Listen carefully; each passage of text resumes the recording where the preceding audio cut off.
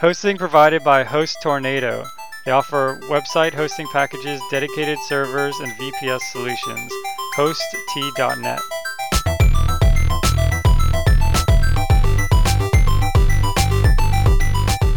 Programming Throwdown, episode 45, Inside Video Game Programming. Take it away, Jason. Hey everyone, I upgraded to Windows 10 on my Windows machine. It's pretty cool. It's a big upgrade. I skipped. I had 7, but I skipped. I guess it's 8. Yep, and everyone skipped 9. Everyone skipped 9 because no major company wrote code that could handle Windows 9 without accidentally calling it Windows 98. So they skipped that one, which was smart, and went straight to Windows 10, and I got it. It's pretty cool. But it's not a beta anymore, right? It's actually like out. Yeah, it's totally out. The only thing that was hard was my Sound Blaster card. Sound Blaster said they weren't going to create drivers for Windows 10 until October, and so but then it turns out somebody created some third-party driver, which is probably like leeching my credit card and other valuable information. I was gonna say it's probably better, but it's probably mining bitcoins. Yeah, I'm just kidding. It's actually, when I ran the setup, it is the same. I think he just somehow monkey patched the existing driver to fit Windows 10 because the install shield was exactly the same and everything. Yeah. Yeah. I mean, it's something about my social and credit card or something, but other than that, it worked fine. I attempted to do it, and I got this error. It said something happened, and then the subtext, something happened. And then that's it. Yep, and you could close. So were you in like a limbo state now, like where your machine just closed? No, it was like I was supposed to create media for it or whatever, and so like I have a feeling that you're supposed to wait for your turn, and it's not been my turn yet, and so but there was like people said like, oh, you can just go to the download tool, and so I just downloaded the download tool, and I think maybe it knows it's not my turn. I'm not sure. I didn't look into it. I was just going to try it and see if it worked, and it didn't. And so then I gave up and figured I'd try it later. I gotcha. One thing that helped is I got the... I had the developer preview, and I was running it in a VirtualBox, and I was like kind of seeing what it was like. And anyone who had the developer preview had like a priority queue. So on the very first day, I was able to get in. I didn't plan on that. It's just kind of luck. Yeah, that's cool. Yeah. So it's pretty cool. So did you install from scratch, or did you just upgrade?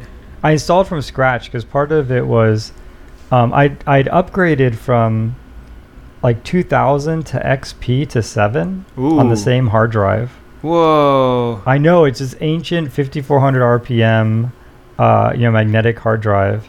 And wait, so it's like 100 gigabytes or something? Something like that, 100 or 200. It's uber slow. Oh. And I know you can migrate to SSD, like migrate your Windows, but I thought, it's been so long and so patched together that I just wiped it and started over. Wow. Yeah, it was not bad. It's quite like liberating to not have just an incredibly cluttered, programs menu and all of that. Yeah, every time I have to clean install, there's always something missing that takes me forever to remember how I got it installed last time. Like the non-obvious stuff, right? Like, oh, here's this program, but how did I do that? Oh, there's this plugin. Where's that plugin? And it just turns into a mess, right? It's right because your system's just not set up the way it used to be set up anymore. Yeah, I mean, it's gotten a lot easier now because I do so much in the browser, and you have like whether you're using Chrome or Firefox, it syncs, and so all of my Chrome extensions just kind of magically showed up and everything. Yeah. I guess my problem is I use my desktop for exclusively things I can't do in the browser typically. Because if I can do it in the browser, I just do it from my iPad or my phone. That's true. That's a good point. For me, it's basically just Steam. And one thing about this that was kind of cool. I pointed Steam to where Steam was installed when I was on Windows 7, and I just told Steam to install there, and it detected that. And it said, hey, I see you're installing on top of Steam, so I'm going to figure out what games you've installed and like get your OS sort of up to speed with your file system, and it kind of reconciled all of that. It was really Nice. cool. And saved them a bunch of bandwidth. Yeah, that's right. Yeah, they had huge incentive to do that. So yeah, so that's Windows 10. Apparently there's bugs. There's this Ars Technica article talking about some bugs. I haven't hit any of them, but I've literally just used Steam. Oh, and Audacity to record the show. Are we So, recording on Windows 10 right now? not now, Oh, but I was recording on Windows 10 a little earlier. So okay. yeah, it worked. Very good. Yeah, so that's Windows 10. Another piece of news that's kind of interesting is there's a lot of this where sort of you might work at a place and there's like a, as we're going to talk to some video game professionals later, there's I'm sure they have a graphics team and a graphics engine team, artist team. Maybe they have like a analytics team that's looking at how many people are using. We'll have to ask them. We haven't said that yet. Oh, stay tuned. We have an awesome interview that we're going to do here in a few minutes. That's right. Well, I And so- hope it'll be awesome. Yeah, and so maybe they have like a analytics team that's looking at how many people are hitting their website, things like that. Where I work, there's the same thing. There's a bunch of different teams, and they all sort of have their own hardware, like their own resources, their own cluster of machines that they use to go off and do work. And it's not very efficient. I mean, if one team isn't using their cluster, and the other team needs to do something really important, they should be able to use that other team's cluster without like having to ask for permission and things like that. That's kind of takes forever, right? So Google's had this thing for a while called Borg, named after the Star Trek thing, but they recently open sourced. I don't think they open sourced the Borg itself, like what they have, but they made a similar version that like leveraged a lot of that. Maybe it's like Borg version 2 or something, and they open source that, and it's called Kubernetes. We'll give you a link to it in the show notes, but it's pretty cool. You can set this up on all of your machines company wide, and you can set up quotas and things like that, and say, okay, this team is guaranteed to have 50 machines, and this other team is guaranteed to have 50 machines. And so if you have a job that can take anywhere from 50 to 100 machines, it'll use all 100 as long as the other team isn't using it. And if the other team comes on, it'll start kicking your guys out and replacing it with that other team's, because they have a quota, right? So it does all of that. It's pretty cool, and I'm pretty excited to try it out. Yeah, this sounds like something I need for my home. I run about 40 different computers in my basement, and Right. no, that's a lot. The one that powers the nuclear submarine that searches for dinosaurs, has that one finished yet? That sounds awesome. Is that a book? I just made that up. Oh, man. Speaking of books, it's time for Book of the Show. Book of the show. My book of the show is it's a relic, but it's quite entertaining. It's The Mythical Man Month, and it's an old book. It's like 1998, I think, 1995, and it's all about sort of project management, software engineering, and sort of how, I mean, he talks about a bunch of different things. I'll just say one thing. One piece of it is they talk about how one person can do a lot because that person can keep a lot in his mind and doesn't really have to document or collaborate. And so they could just hold the state in their mind, especially when they're doing like a prototype. And as soon as you add, a second or a third person, it increases the overhead and causes the productivity to go down. And then you eventually you make it up with, economies of scale, right? And I guess at some point, if you keep going, then it breaks down again. And this thing kind of talks about just project management, how hard it is to estimate schedules and things like that. And it's really quite interesting. I won't do it justice by trying to explain it myself. But if you're interested in how software companies get things done, if you're the type of person that's done a lot of side projects, and they either kind of don't go anywhere or they tend to linger, and you kind of think to yourself, man, like how like if you have to, how can you tell someone a year from now there's going to be product X? Like how is that possible? And this sort of kind of breaks that down, explains how to do that. Have you read this? No, I have Mythical not. Man Month? The first few times I saw this reference, I always thought it said the mythical man moth, and then I thought it was like a I don't know, like a fiction book or whatever. Nice. Or like, you know, Loch Ness monster, the mythical man moth. I don't know why, but for like several years when I kept seeing it mentioned, I always thought that's what it said. Awesome. Mythical Man Moth. Yeah, month. Yeah. Anyways, I have not read it. I hear for people who that I don't should know, read it, I guess, but yeah, for people who don't know, the man month is basically a month's worth of one person's work. So in other words, you might have 8 man months worth of work, but if you have 8 people, then it gets done in a month. So that's sort of where the man, in theory, yeah, it's where the that's where it's the mythical. man month comes from. Yeah, right, because it says, oh, if you had 30 people working on it, well, I guess a man month isn't 30 days, but yeah, 30 people working on it, you could finish it in a day. Yeah, like the calculus doesn't work that way in reality. Have you heard that saying, like, this baby's taking too long, put 9 women on it, get it done, get it conceived, get it birthed in a month. You can have 9 babies in 9 months with 9 people, but you can't make 1 baby in 1 month with 9 people. That's right. And it's the same with software. Maybe not the same numbers, but. Okay. My book is a fiction book, Armada, by Ernest Cline. You may remember him. He's been a previous Book of the Month author. He wrote Ready Player One, which, Jason, you read Ready Player One, yes? I thought it was amazing. Yep. Yeah, I was so we super both big read fan. it. And I also really liked Ready Player One. Armada is also very good. I didn't like it as much as Ready Player One. To be fair, it's not a sequel. It's a completely just another book. I'm actually glad it wasn't a sequel because I felt like Ready Player One was pretty conclusive. I wasn't really ready to sort of see that storyline continue. Nope. It's just another story. Has nothing really to do. I mean, it's a similar style, obviously, same author, but completely different world. And I find it, instead of being themed of like 80s, stuff, it's more like science fiction and like video games, like science fiction video games instead of like 80s video games. Okay. So that's just more my cup of tea. And so in some ways that made it like a more fun read for me, but in some ways I think it hurt it a little because he has lots of references and he would explain them like, my buddy tells me, use the Force, Luke, quoting my favorite line from Star Wars. And it's like, yeah, we got it. We know.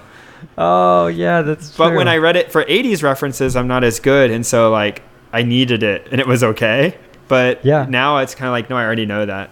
So I found that part a little bit grating. But I know nothing about, not nothing, but I know by nerd standards, I know nothing about science fiction. So this will be good for me, I think. Now, when I say science fiction, this isn't like hard science fiction. This is like Star Wars, Star Trek.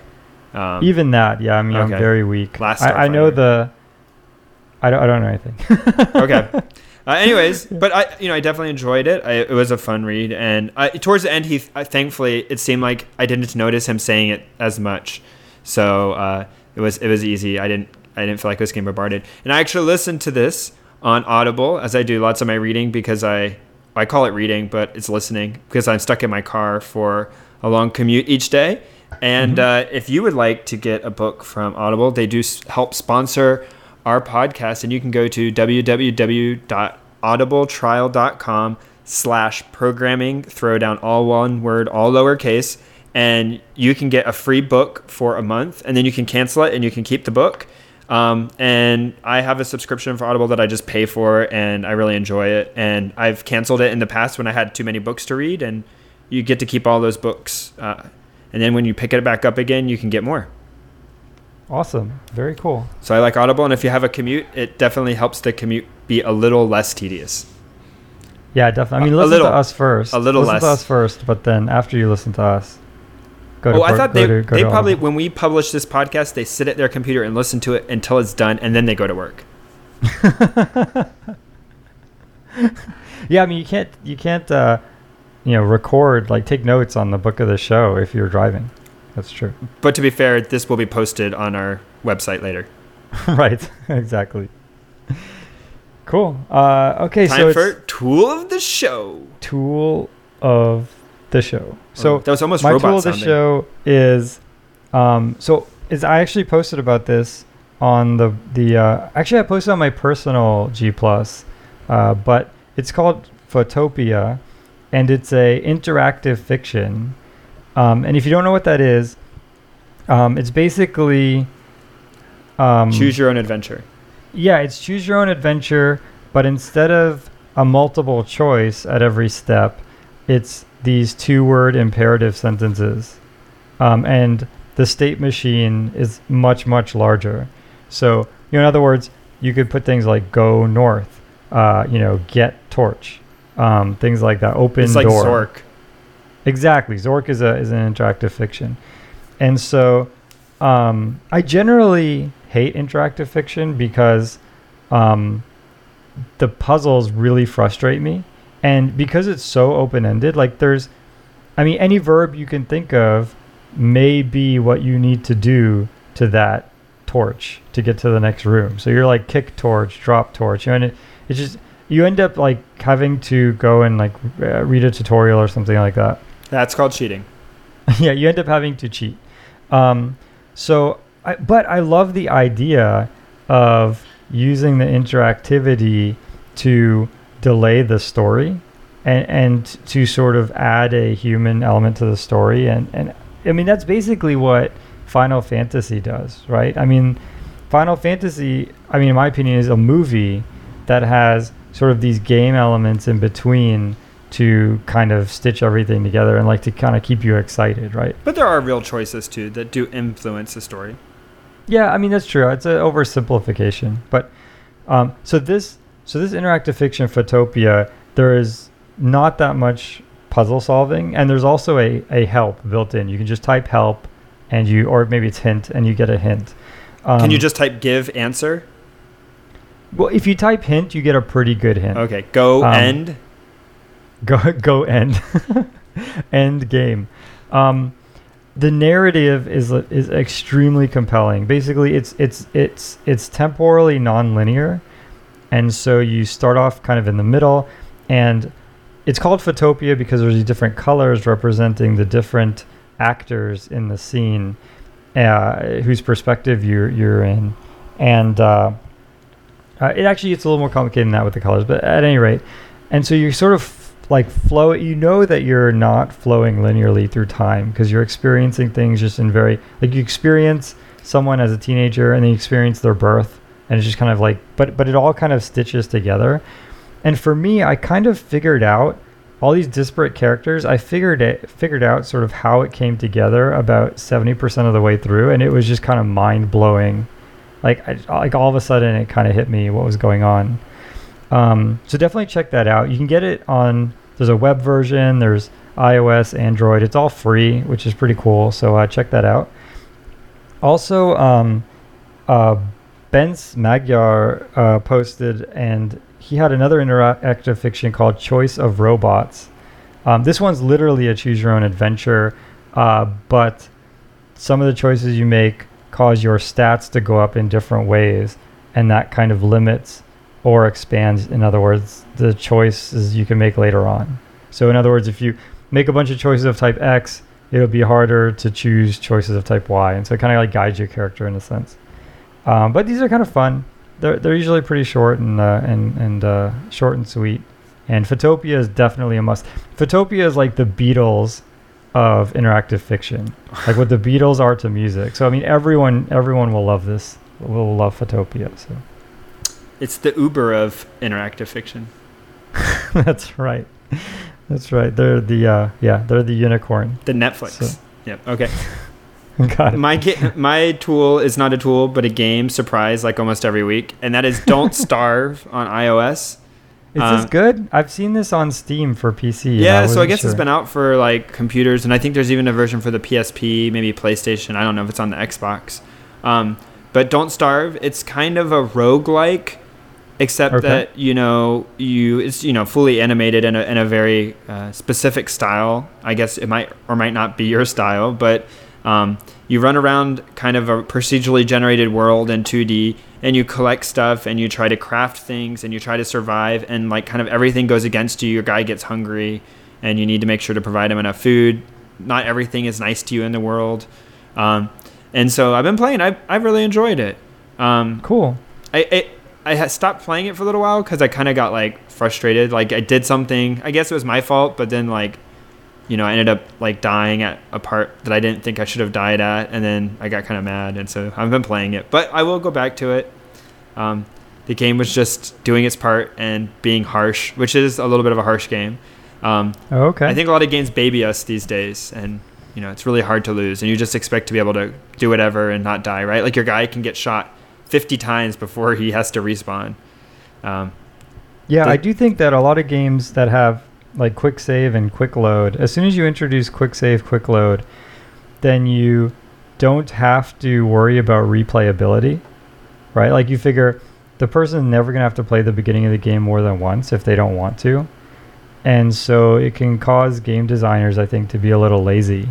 Whereas, if you make Mario, you better make World 1-1 pretty cool. Otherwise, that's going to be 90% of what people play. You know what I mean? Yep. Cool. Yeah, I'll check that out. I love roguelikes. So that sounds awesome. All right. And now we're about to have an interview. And That's right. We're going to interview Dave, who works for Naughty Dog. And we're going to interview Florent, who works for Ubisoft. That's right.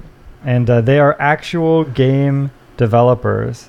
So we talked about game development, game programming in the past, but we got an opportunity to interview people who are actually there doing it, and that was definitely very exciting for us. And I think you'll find it. We'll all find it pretty awesome. All right, so we'll be back in just a second. Hey everyone, we have a very special show today. We're actually talking about industry game programming, and we have two industry game programming experts. We have Dave Smith, who's a tools programmer at Naughty Dog, and we have Florent. How do you pronounce your last name? Devilcheval. Devilcheval? Yep. Cool. Florent Devilcheval is a tools programmer at Ubisoft, and I'm sure you guys know about Naughty Dog and Ubisoft. They're also going to kind of explain those companies if you don't, which is fine. And so we're going to kind of talk about what it's like to work at a real game studio. I'm sure a lot of you out there are very interested. So just to get started, Florent and Dave, tell us a little bit about sort of your history, how you kind of got involved in games programming and things like that. All right. Hi, everyone. So I've always wanted to do video games, actually. So once I graduated from the university, I simply started to look for a job in the video game industry. I didn't find a job at first, so I went to work as a software developer. I did that for a year, and then after that, Ubisoft was looking for a tools programmer. I applied, and I got hired. So I worked on Assassin's Creed, and now I'm working on The Division. And how long have you been there? 3 years.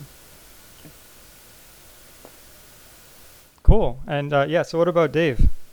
Hi, this is Dave. So I've worked at Naughty Dog about 6 years, and before that, I worked at a few startups in San Francisco, and then I was an independent consultant for a while. I like Flo. When I got out of school, I really wanted to make games, but at the time it was 1999, and I was seduced by the hope of becoming rich in San Francisco at a software startup. And if you know anything about the software market around that time, I got there just in time to see it all crash. So I never got rich. Did you go to any of these? I heard crazy stories about, like Pets.com bought this entire hotel and anyone can just stay here, and just kind of crazy stories about the .com boom. Did you experience any of that? There's one story I have that is crazy to me. I worked for a company that was incubated by a startup incubator, which is basically just a big company with a bunch of investment funds that has been given the edict to go spawn smaller companies that hopefully will grow into the next Pets.com, I guess. And so I think they had endowment of like $1 billion, of which the company I work for, had a seed of some tiny percentage. But of that $1 billion, they spent something like $200 or $500 million of it buying a big old building in downtown San Francisco, which seems just like the most flagrant, wasteful way to spend your money if you're trying to work as a startup incubator. But other than that, I don't really know a lot of, truly crazy startup stories. All right, cool. Fair enough. Yeah. So after I bounced around a few startups, I decided to become an independent consultant. I did that for a few years, but always still wanted to make games. So I just started applying to different studios and studying the things that I thought I needed to learn to do that, and eventually wound up here at Naughty Dog. Cool. Very awesome. What are sort of the different roles? I mean, imagine, a game requires a lot of different people to kind of come together. Obviously people know about these really old games like Pitfall and things like that were made by one person, but that's sort of more of like a relic, right? And nowadays, there's a lot of people involved in making a game. And so what are sort of these different people that you have to work with? And so what are the requirements or the expertise that each of them bring to the table? Yeah, you definitely can't make a game alone anymore. Well, you can, but if you want to make AAA games, it's kind of hard to do it on your own. Because, obviously you need artists. So people who will basically make all the 3D assets or 2D assets that you need. So the meshes, the textures. You might also need animators. So people who will make animations for your characters and for your AI agents. The designers also are really, really important. They are basically building the rules of your game, and also they are doing the level design. Basically, that's what a good level design is. What makes a game fun compared to a game that won't be fun. You have also programmers, of course. You have a lot of different type of programming in a AAA studio. So of course you've got tools, but you have a lot. Like you can have graphics engineers, you can have gameplay engineers, network, UI, QA. So yeah, you can do a lot of things in programming. One thing also that is really important is all the testers and the QA team. Basically, they are here to make sure that the level of quality for the game is reached. Like the game is really what it needs to be. Yeah. I don't know, Dave. What do you think about it?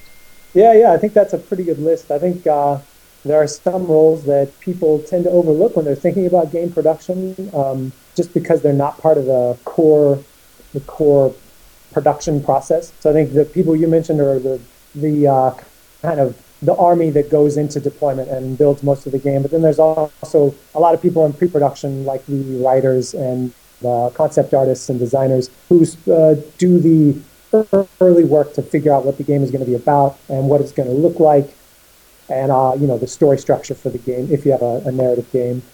And then on the flip side, at the end of the cycle, there's a lot of people in QA, like you mentioned, to make sure everything's going to work, but also who do localization to translate the game to 25 different languages, and who do release management and marketing.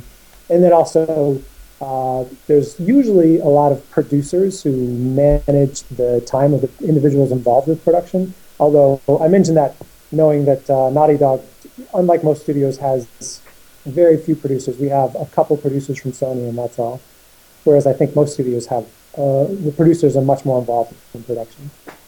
Yeah, I think one thing interesting with video games is that whatever you're into, you can practically apply it to video games. Like if you are into architecture, well, you can build levels using your architecture skills.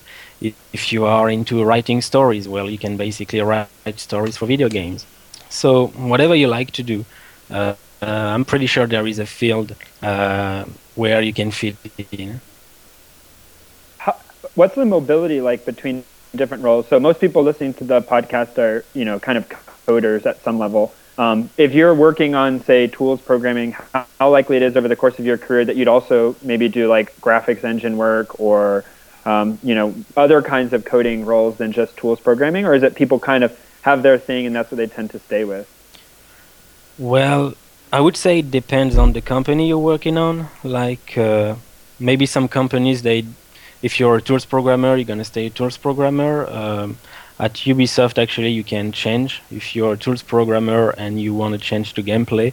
And of course, if there is an opening for that role, you can do that. But I think it also depends on the what you want to do.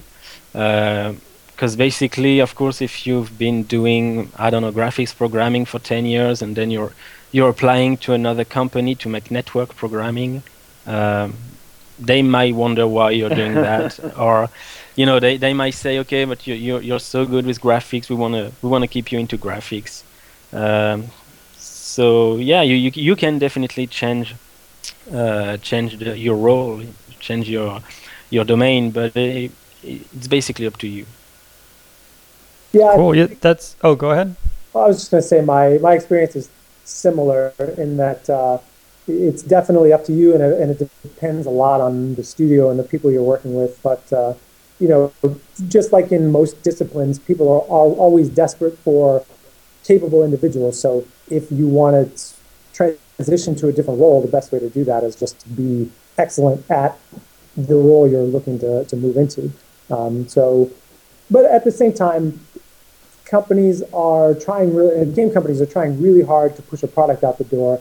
So that puts a lot of obstacles in the way of making that transition from one role to another, just because once you become an expert in a specific domain, the company will definitely need you to produce in that domain because your job exists because they have a need in that role. So that makes it difficult to extract yourself from stuff that you're already an expert at doing. And to be fair, that's like all companies. For people who haven't worked a long time, that often is the case. This is like a epic paradox that has probably been around since the beginning of time, or at least the beginning of modern civilization. But yeah, it's just you want to specialize, and by doing something you get better at that thing. But at the same time, through being sort of eclectic, like if you look at amazing discoveries and inventions, they're almost always through someone taking one idea and applying it to a different field. And in general, a lot of people don't like repetition. And so it's this paradoxical thing where, you get this positive reinforcement loop from doing the thing you're good at over and over again, but then you also kind of need to keep changing it up. And so you hear a lot of these debates in any industry about open versus closed allocation and things like that. And I think it's pretty cool. It sounds like the games industry is one of those places where you can kind of move around a little bit and still kind of get to experience a lot of different areas in the same company. Well, I think that's what it's cool when you're doing tools, actually, because you're seeing so many different things that there is no routine. It's never boring. So you might not want to change of job, actually. Yeah, it makes sense. Cool. So, a lot of people, maybe are in high school or in university or have been through a computer science degree. And so at one point, everyone kind of thought, oh, I'm going to make a cool game. Or maybe everyone just made tic-tac-toe at one point. At least almost everyone has kind of done that at one point, whether it's for a course or for fun or something like that. And so people have made Pac-Man clones and things like that in sort of their basement or garage or what have you. And so someone who sort of has had that experience of just kind of making a game for fun, what's the difference between that and actually kind of making a professional game that turns into something that you see on the shelves? Well, the main thing will be that if you are making an indie game, you will do a lot of different things. You will have to work on 3D assets, on sounds, on menus, on programming, on the design. You will have to work on everything. But when you are making a AAA game, you will work on your specific system. You might only work on this little part of the game. When you're doing an indie game, you will work basically on almost everything. Yeah. Yeah, I think that's definitely true. I mean, it's a lot more highly specialized. I used to, before I became a professional, I made games myself all the time, and you did get to work on every aspect of the game. Whereas once you're professionally employed, you tend to find a specific niche where you can be productive, and you learn that niche very well. And a lot of the other things don't necessarily come on your table that often. But on the other hand, I'm trying to think. I had something else to say about that, but I can't remember what it was. And I remember you guys talking about this. I'm touching back on something that you mentioned a second ago, which is that I think a lot of programmers did come from a background where they made games or worked on games. And I know you talked about that on one of your shows recently. And I was trying to think how I got started. And actually, my very first program was a game that I wrote in longhand on like a yellow spiral notebook. It was a choose your own adventure game I wrote in BASIC and Nice. then transcribed onto a computer. And obviously, that was a terrible way to develop a program. It didn't work at all.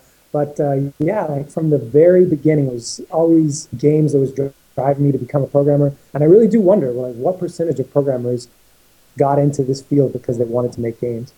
Yeah, I think it's pretty huge. Just from I asked this to a lot of people, and I would say I don't know if it's the majority, but it might be, more the majority of people out there got into it from wanting to make games.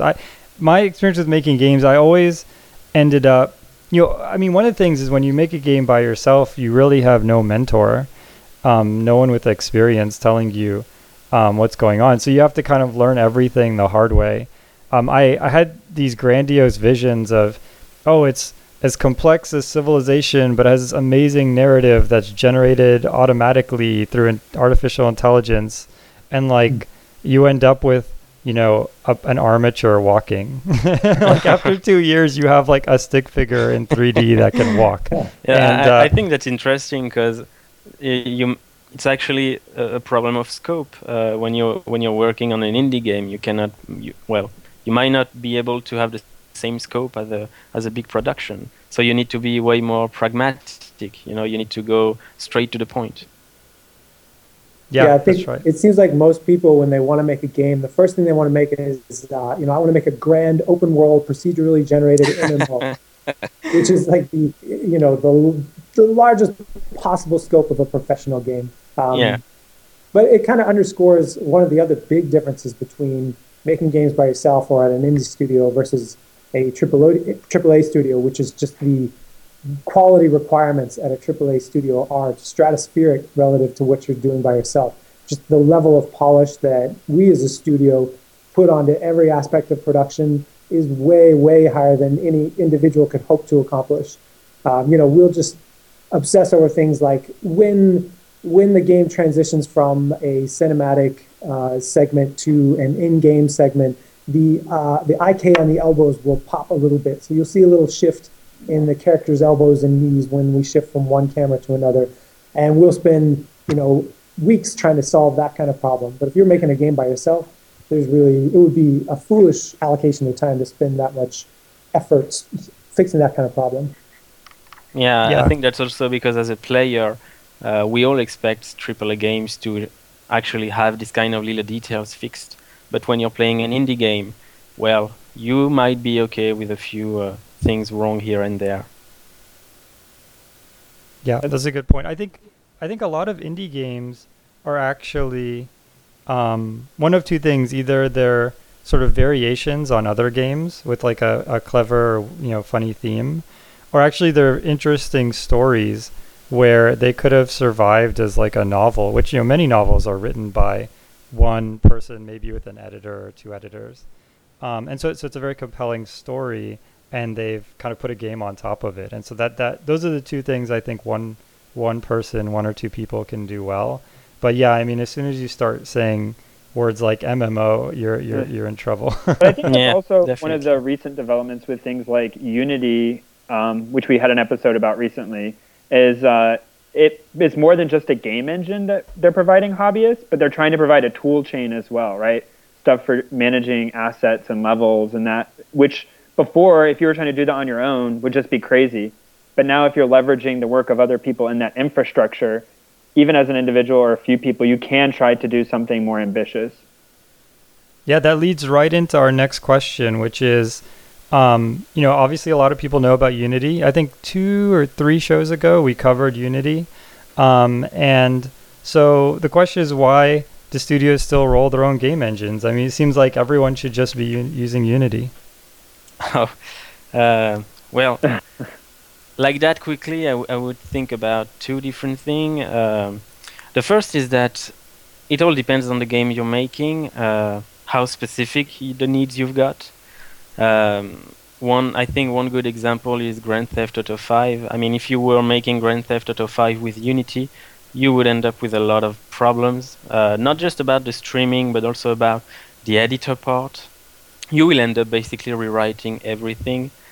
So all the gain that you will have by taking this existing engine, well, you will lose it because you will have to change everything. The other thing is, since you are using this engine developed by someone else, let's say you need these features like right now, and since you are buying this engine, you might not have the engine team to make it yourself. So you depend on that other company that is making this engine. So you will have to wait for them to implement it for you, and that's something you might not want because, well, you can't wait 6 months or 1 year in a production for a certain feature to be implemented. Also, you are kind of dependent on the license fees. Well, right now, Unity is free or almost free. Unreal Engine is also real cheap. But when you are a AAA studio, those license fees can go up really quickly. Yeah, I think I have that. I ask myself the same question all the time. Why are we still able to compete given the just amazing quality of the engines you can buy off the shelf like Unity or Unreal, or even the amazing quality that other larger multi-studio organizations like Ubisoft or other studios have access to? And, it makes me sweat because like the artists will come to me and they'll show me some YouTube video of this really slick tool that's built into Unreal 4 that makes it, incredibly easy to build shaders or drop assets into the game. And I know that the process we have internally for doing the same things is really hacked together and duct taped together. And it's kind of embarrassing to point at that and say, yeah, we're going to make games to compete with Unreal, but our tool set in a lot of ways doesn't have anywhere near that level of finish. So I think about that question a lot. And I think there's a couple answers I've come up with. I don't know if they're true, but the first one would be that when you take a tool like Unreal off the shelf, then you have the same starting point as every other studio that has not Unreal or Unity. And 95% of all games fail. So you have to think hard about what is it that makes my game unique and what gives us our competitive advantage in this really competitive marketplace. And if you're using an off-the-shelf engine, it can be difficult to develop a competitive advantage because you're always working with the same tools that everybody else has. So even though some aspects of our pipeline are duct taped together, when we decide that something is really important for our game, like if we want really smooth, buttery movement mechanics, or if we want really great character faces and emotion in our characters, we can devote a lot of engineering resources to that problem that people who are stuck with the tools that come with Unity or Unreal just can't devote because they can't crack open the covers and make those changes themselves. Or like Flo was talking about, they have to rely on a third party to provide those things for them. So even though 90% of the stuff you get out of one of those off-the-shelf tools is really slick and works really well, and you have to make do with the last 10%, if you roll your own engine, you get to decide exactly what you want for 100% of the engine. And it turns out that last 10% of things is really, really important in delivering a game that can stand out from the marketplace and feel unique and be successful. Yeah, one thing that's kind of interesting about games, and I'm sure there are other fields like this, I mean, I guess movies or things like that, but is, if you look at, say, Honda, for example, I mean, Honda has to do sort of variations to the car every year, but at the end of the day, like the car is largely the same from one year to the next. And So they just sort of, they have a product cycle, but at the end of the day, they know that they have brand loyalty and things like that, and they just know that a certain number of people are going to buy Hondas, and there might even be a segment of people who don't want the next Honda to look different than the first one. They just want to keep buying their Honda, right? But a game is different. I mean, if you went so far as to literally release the same game a year later, no one would buy it. Like, that doesn't even make sense, right? Maybe. What? No, I mean, like, literally, like, if you were to have literally the same game, I mean, I'm taking it to the extreme, right? And you were to discount the first game and leave the new game at the same price, there's no reason, right? Well, So the argument the point is, against that is like the sports games, right? Yeah. So some sports games are really similar year to year, like almost no changes, but the lineups are different. So you want to play the most recent. If you really follow soccer, right, you want the FIFA lineups that are this year's lineups. I would argue that the content is the lineup, and changing that is significant. I would argue that even though it's the Okay, code maybe. isn't changing, that the game itself changes dramatically just because of the But anyways, you're right that that's sort of a corner case. But I feel like one thing that's interesting about games is that you have to sort of stay novel, and you have to constantly be doing different things to entertain. I think that is really fascinating. And I would imagine that probably goes into needing to roll your own game engine so that you can sort of diversify yourself. Yeah. I think the one thing is that when you're using Unreal Engine or Unity, you cannot make assumption. So basically, those systems have to work for every different kind of games. But when you're making an open world game, you might not have like a 2D physics system really strong because you won't use it that much. But that's the kind of assumption that you cannot have when you're making Unity or Unreal.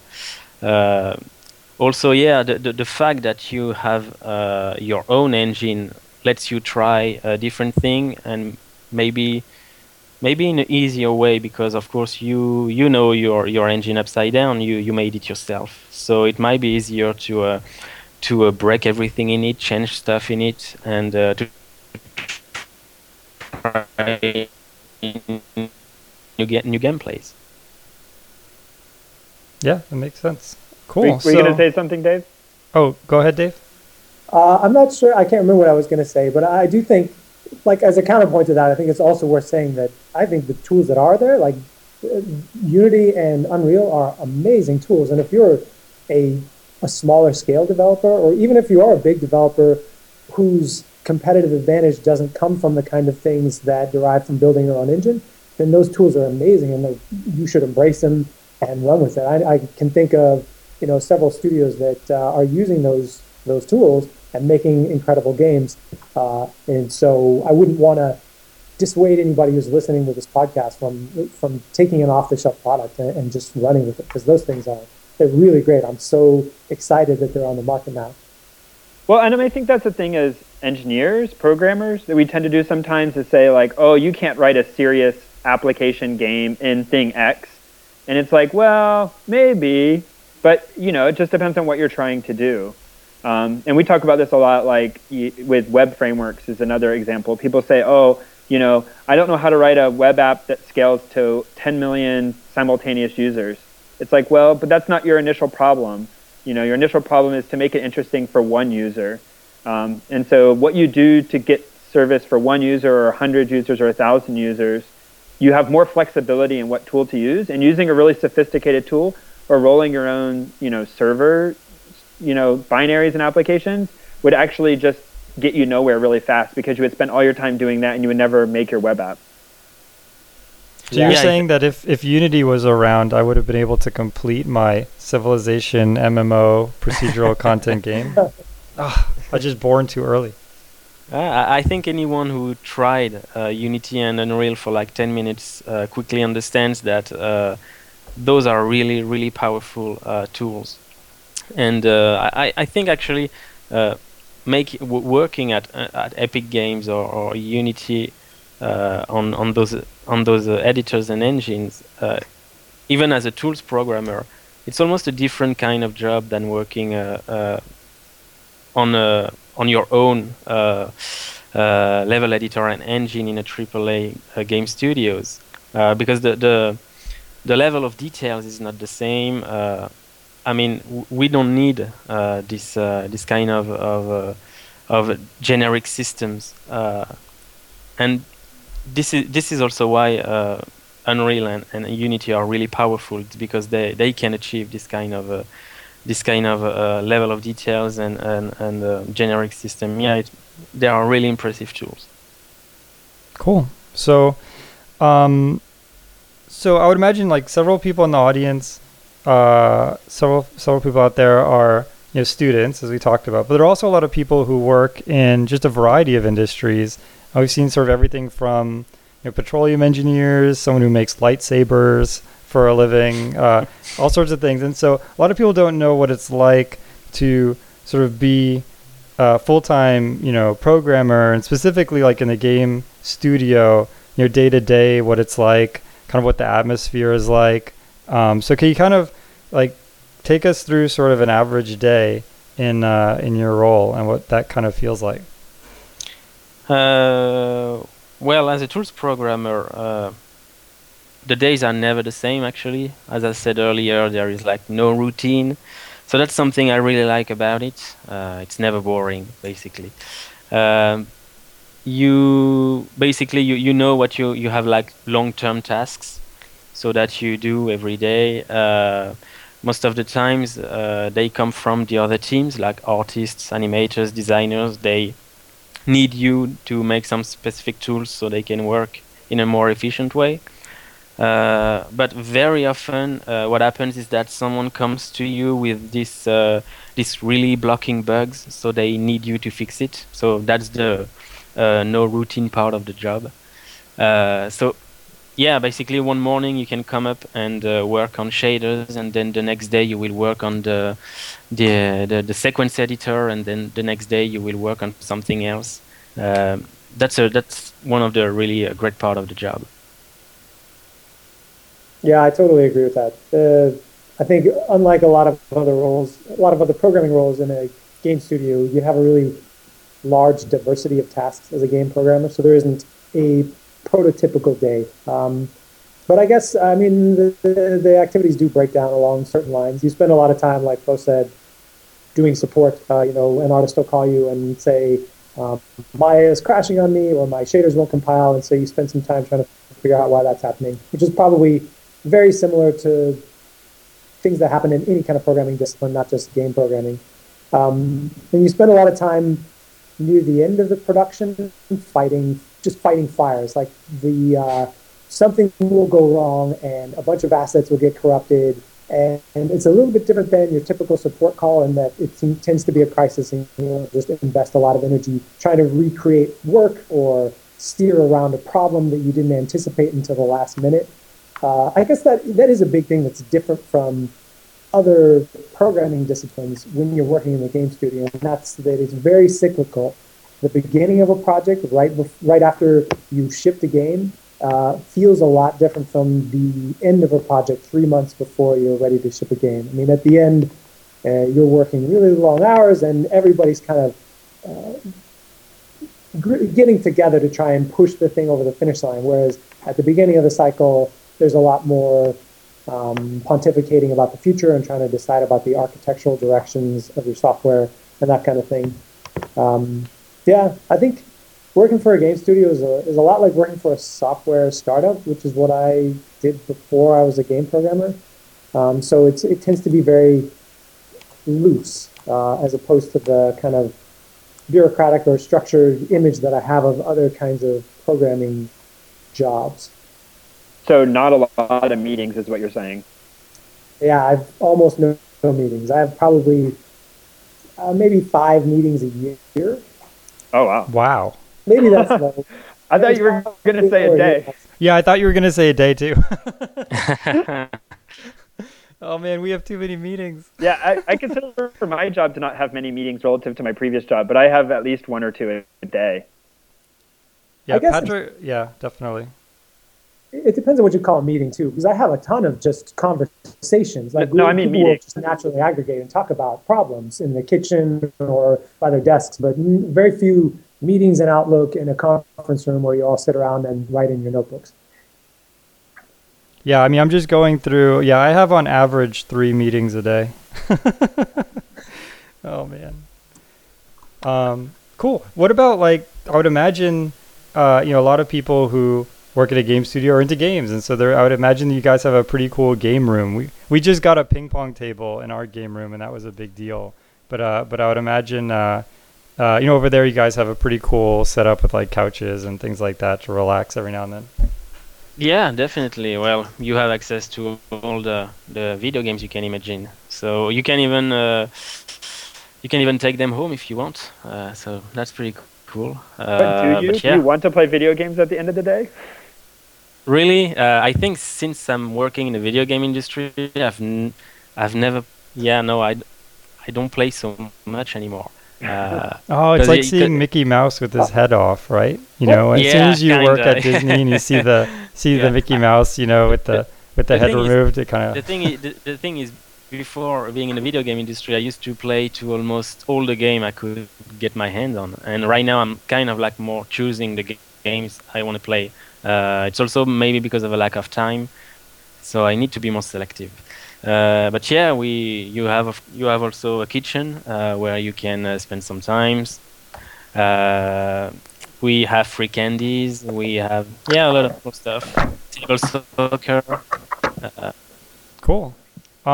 So we talked about seeing Mickey with his head off, and that kind of leads to the next question, which is you've seen different, the games at different stages. You've seen the game on day 1, and you've seen the game on day T-1, and so sort of what's that like? Playing the game that's half finished. I mean, I found a picture in my head as you sort of drop stick figures because you don't have any artwork, and then the game is just like uber comical, kind of like goofy tragic comedy. You have like stick figures falling over and things like that. But sort of what is that like? Is that kind of fun or torture, or is it, what are the sort of experiences like playing sort of the game as it gets more and more polished? Yeah, it's definitely fun. The thing is, sometimes you need like a huge imagination to just see what the game will be at the end. Especially like I remember when for sequences of the games, like when you don't have animations or you don't have the final textures, and instead of seeing like these nice moves and animations, all you see is just your character in T-pose moving around, just being translated, and with placeholders everywhere for sounds, for the backgrounds, for everything. You definitely sometimes a big imagination, but it's funny. But the thing is, as a tools programmer, I often play the game in debug, so it means I have everything like the settings at the lowest possible because I need to debug the game. So I'm often the last one to see like the final quality of the game, like with the highest graphics and stuff. Yeah, I love behind the scenes stuff. I love watching DVD commentary and that kind of thing where you can see how something's put together. So I really love that part at the beginning of a project where it's not exactly stick figures. It's like the opposite of stick figures because Naughty Dog's an old studio, so we have built up 30 years worth of assets, and some of them look incredible. When you're starting a new game, you throw away maybe 75% of what you had, but you still have to some extent beautiful character models, and some motion loops are really highly polished animation. So you've got the opposite of a stick figure in that there's Nathan Drake and he's running around the world and he has perfect animation and he himself is rendered pretty well, but everything around him is just gray boxes and stuffed in stuff. And so you really do have to use your imagination. And in a lot of ways, it's a lot of fun, but it's also just terrifying because you're just seeing the enormous amount of work that's sitting in front of you. And I think here especially, I'm always shocked at how late things come together. I mean, even just weeks or, a couple months before a product ships, I see things that to me are just really scary. Like, I'm not sure how we're going to pull it off. and it's a real testament to this studio that people always exceed my expectations, even though my expectations at this point are really high of the people I'm working with. But they always just come through and do just amazing things in what seems like an impossibly short amount of time. So is it more that you'll have like a single level built up to an almost finished state before adding all the other levels? Or you have all the levels kind of start to play together, but in a really rudimentary state, and then they kind of all improve in lockstep, but you're playing the game end to end with kind of missing parts? Well, I guess it depends on the kind of game you're making. From my experience, everything goes up in parallel. Like every mission is built in parallel, and the features. So when you at the start of the production, of course, you don't have much. But when you do something like a new feature, it's supposed to work on every other level at the same time. So yeah, the content is supposed to be more horizontal, working throughout the game rather than doing specific to a level. Right. Yeah, that's actually that's interesting. That's pretty different from the way we end up doing things. I mean, at the beginning of the process, we end up with a large variety of different kinds of levels. The designers will have cooked up a few levels to test out, or I wouldn't even really call them levels, but just environments to test out new game mechanics that they want to try, or just obstacles or puzzles that they think would be interesting. And at the same time, in pre-production, they've developed a narrative arc for the story, and some parts of that arc they may be confident will go into the game, and other parts they may think are going to require some tweaking. So the parts that have more confidence end up going to production earlier. So you'll see that stuff get put together early in the process. But there's big chunks of the game that we may not even start working on until pretty late in the process. We'll tend to do a vertical slice at some point where we try and come up with a section of the game that demonstrates all the gameplay mechanics that we want, all the rendering features that we think we'll need, and we'll test out all the elements of the production pipeline that we expect to have at the end. And then we'll build that start to finish to a high level of polish just to validate that we're going down a path that we can actually finish. And then from there, if things are successful, we'll make adjustments and start to bring other parts of the game to a greater level of polish. And then we just test like crazy. Every 6 weeks near the end of the project, we'll have focus testing where people will come in and play the game, and based on their feedback, we'll make changes and try and make it more fun and cut out stuff that's not working. Yeah, one thing. Go ahead, Laurent. Sorry. Yeah, one thing is that I don't know at Naughty Dog, but at Ubisoft we use a lot of test maps. I think you said that, Dave. That's something most of the people don't know. Is that when you are, for example, implementing a new feature, you won't test it directly into the final game. You will actually make like a test map that is dedicated to that, and someone is like iterating on these new features. This will be the map where you will test your features. And yeah, we're trying to do things in a modular way, and then we put that in the final game. So I heard stories. Actually, I believe the stories came out of Naughty Dog Studios, but there's stories about the original Crash Bandicoot and how they had this crazy sort of Monte Carlo heuristic to pack things.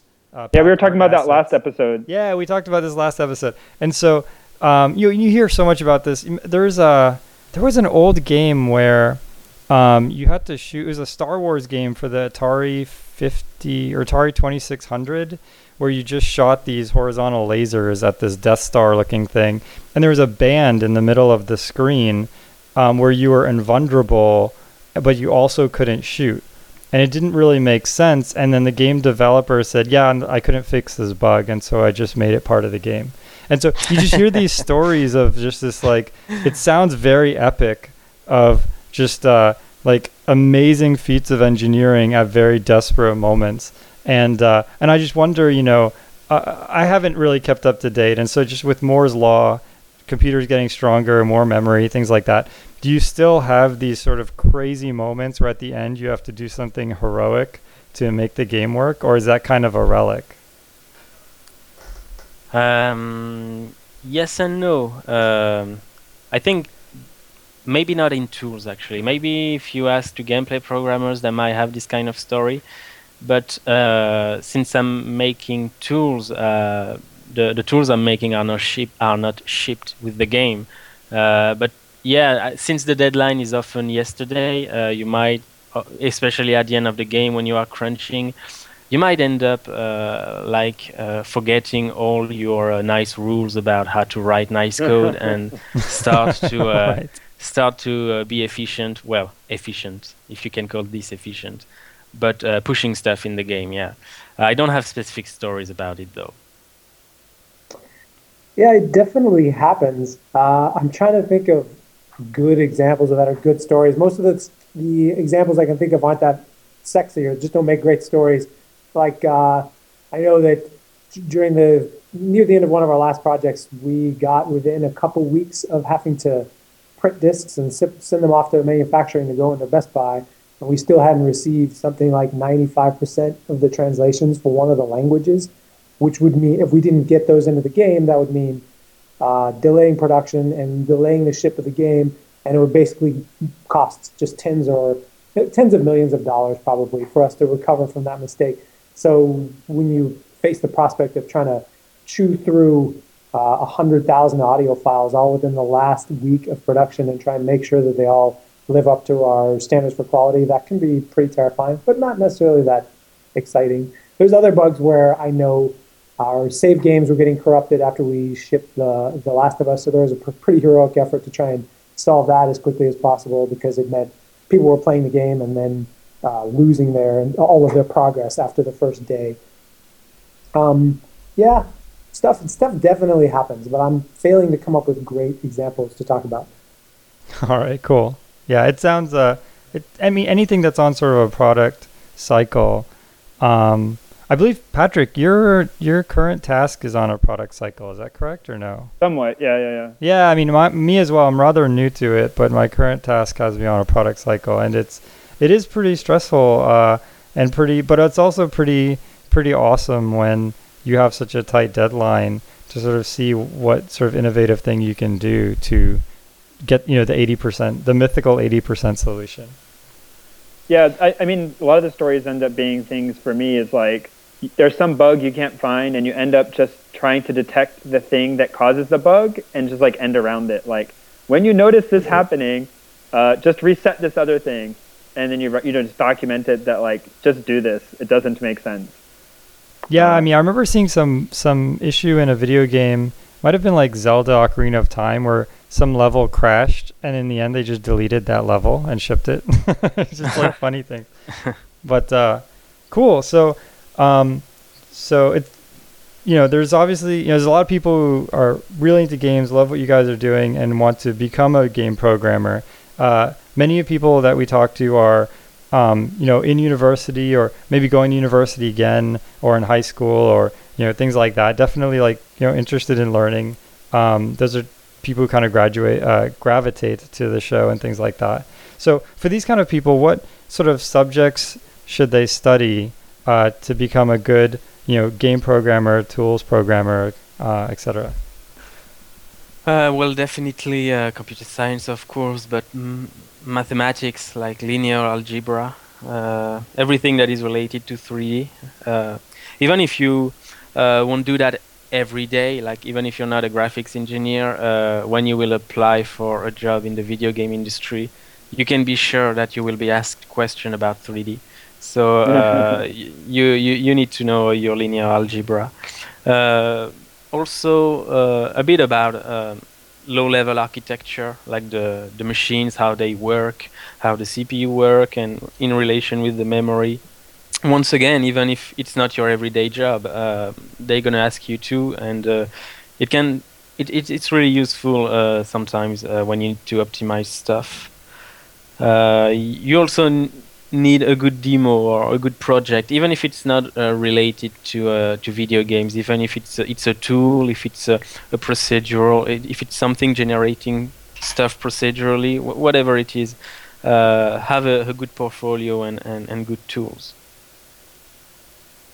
Yeah, I agree with everything you said. Those are all, especially would want to underscore the need for strong math skills. I think that's something that differentiates game programming from other disciplines. There's a more math required, especially linear algebra, than you would encounter in traditional application programming. So if you're looking for a way to study for game programming as opposed to other fields, that would be something to spend a lot of time on. I'd also point out that at a high level, we as a studio, and I'm sure every other studio, are just desperate for qualified people. So if you want to get into the industry, just do your best to become qualified, and the studios will definitely want to use your skills.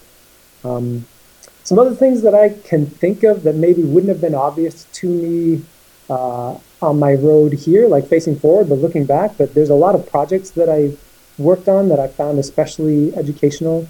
So I would just list a couple of those, like making your own OS, even if it's just a tiny one that does barely anything, is really valuable for teaching you the relationship between the computer hardware and the software that's running on it.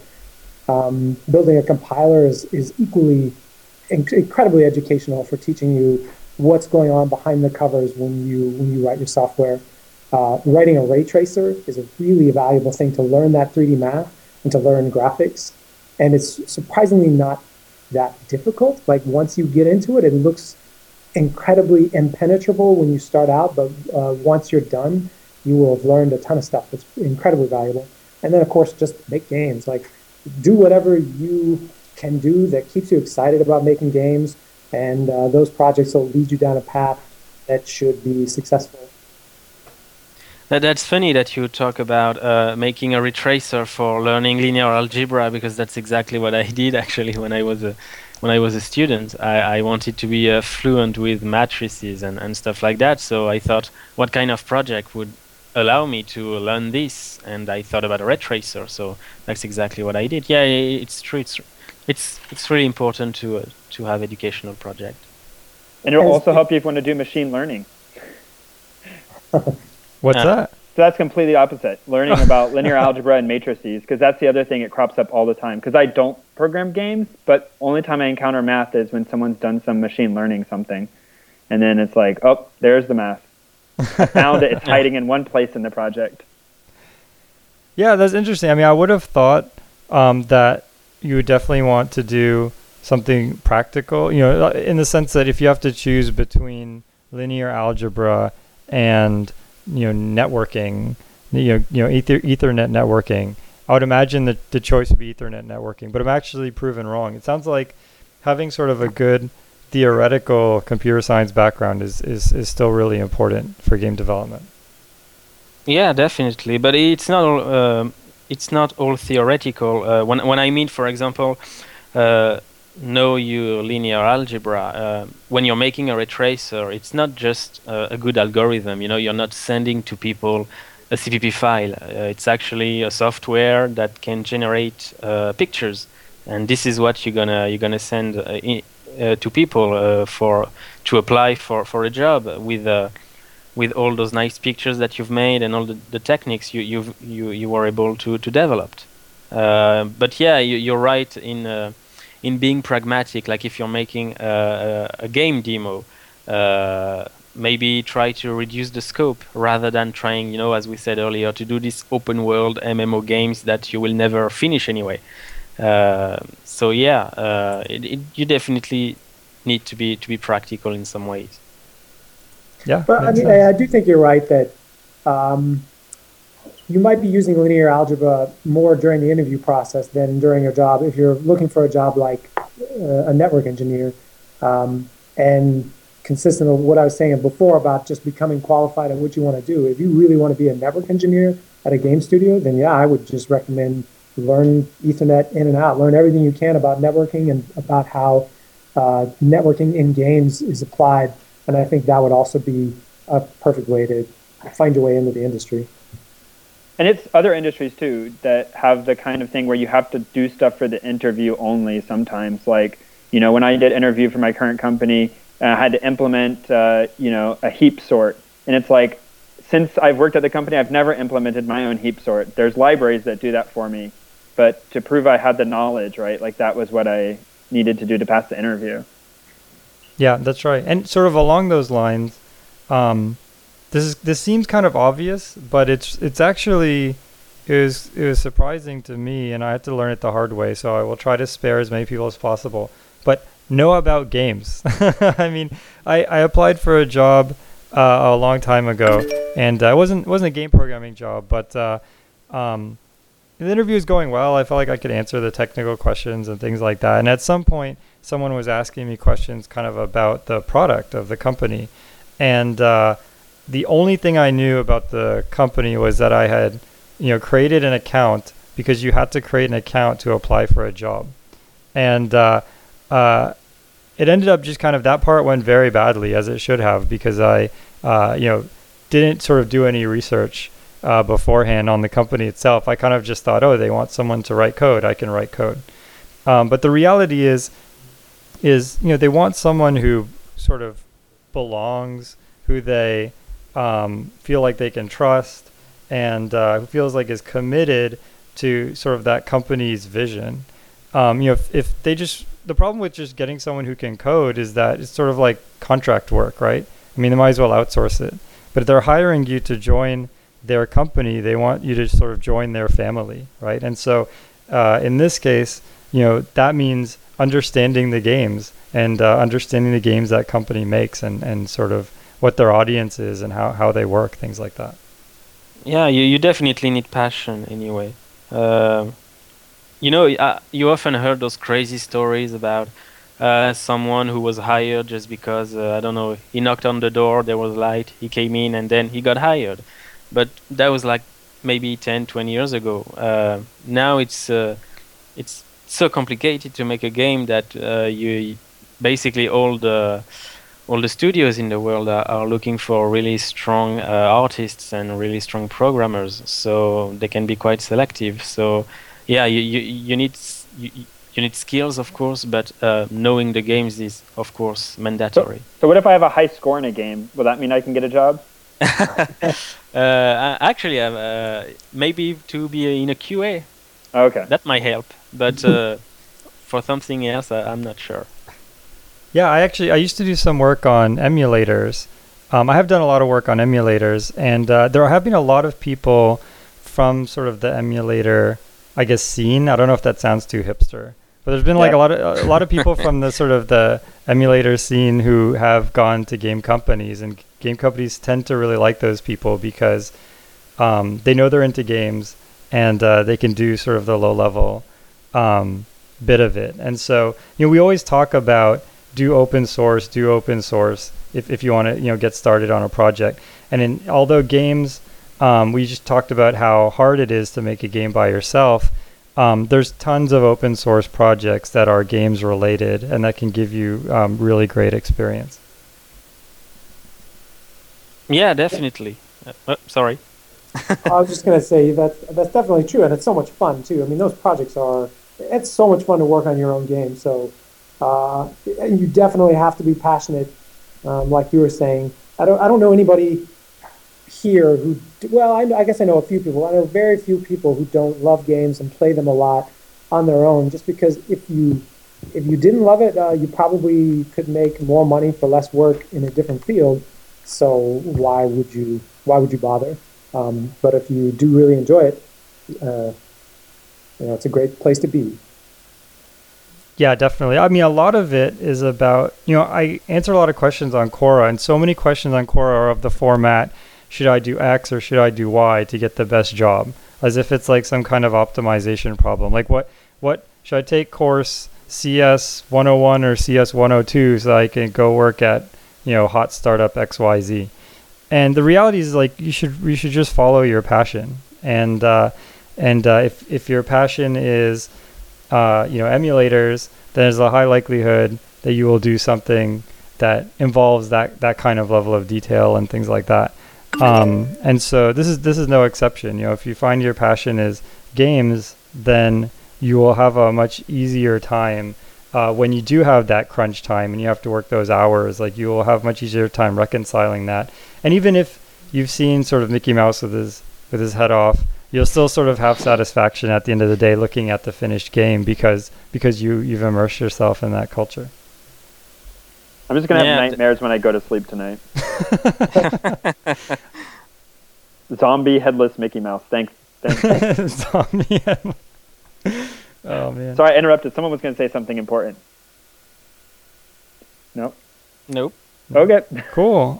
So yeah, this is awesome. So we'll definitely, as Dave said, and I'm sure as Florent also believes, Naughty Dog and Ubisoft respectively definitely want to have talented, engineers, artists, designers, writers, things like that. And so we'll grab a link from you guys and put it on the blog.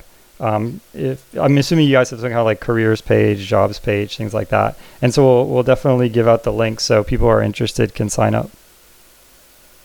Yeah, Okay. definitely. We do. And if you're interested and qualified, go apply. That's exactly how I ended up here. Yeah, definitely. You guys Cool. have any last comments? Well, play games, make games. It's cool. Yeah, I'll agree with that. I'll let that be the final. All right, cool. Well, thanks a lot for coming on the show. We really appreciate it, and super interesting. And everyone out there, definitely send us your feedback. If you have any questions for Dave or Florent, I can pass them over.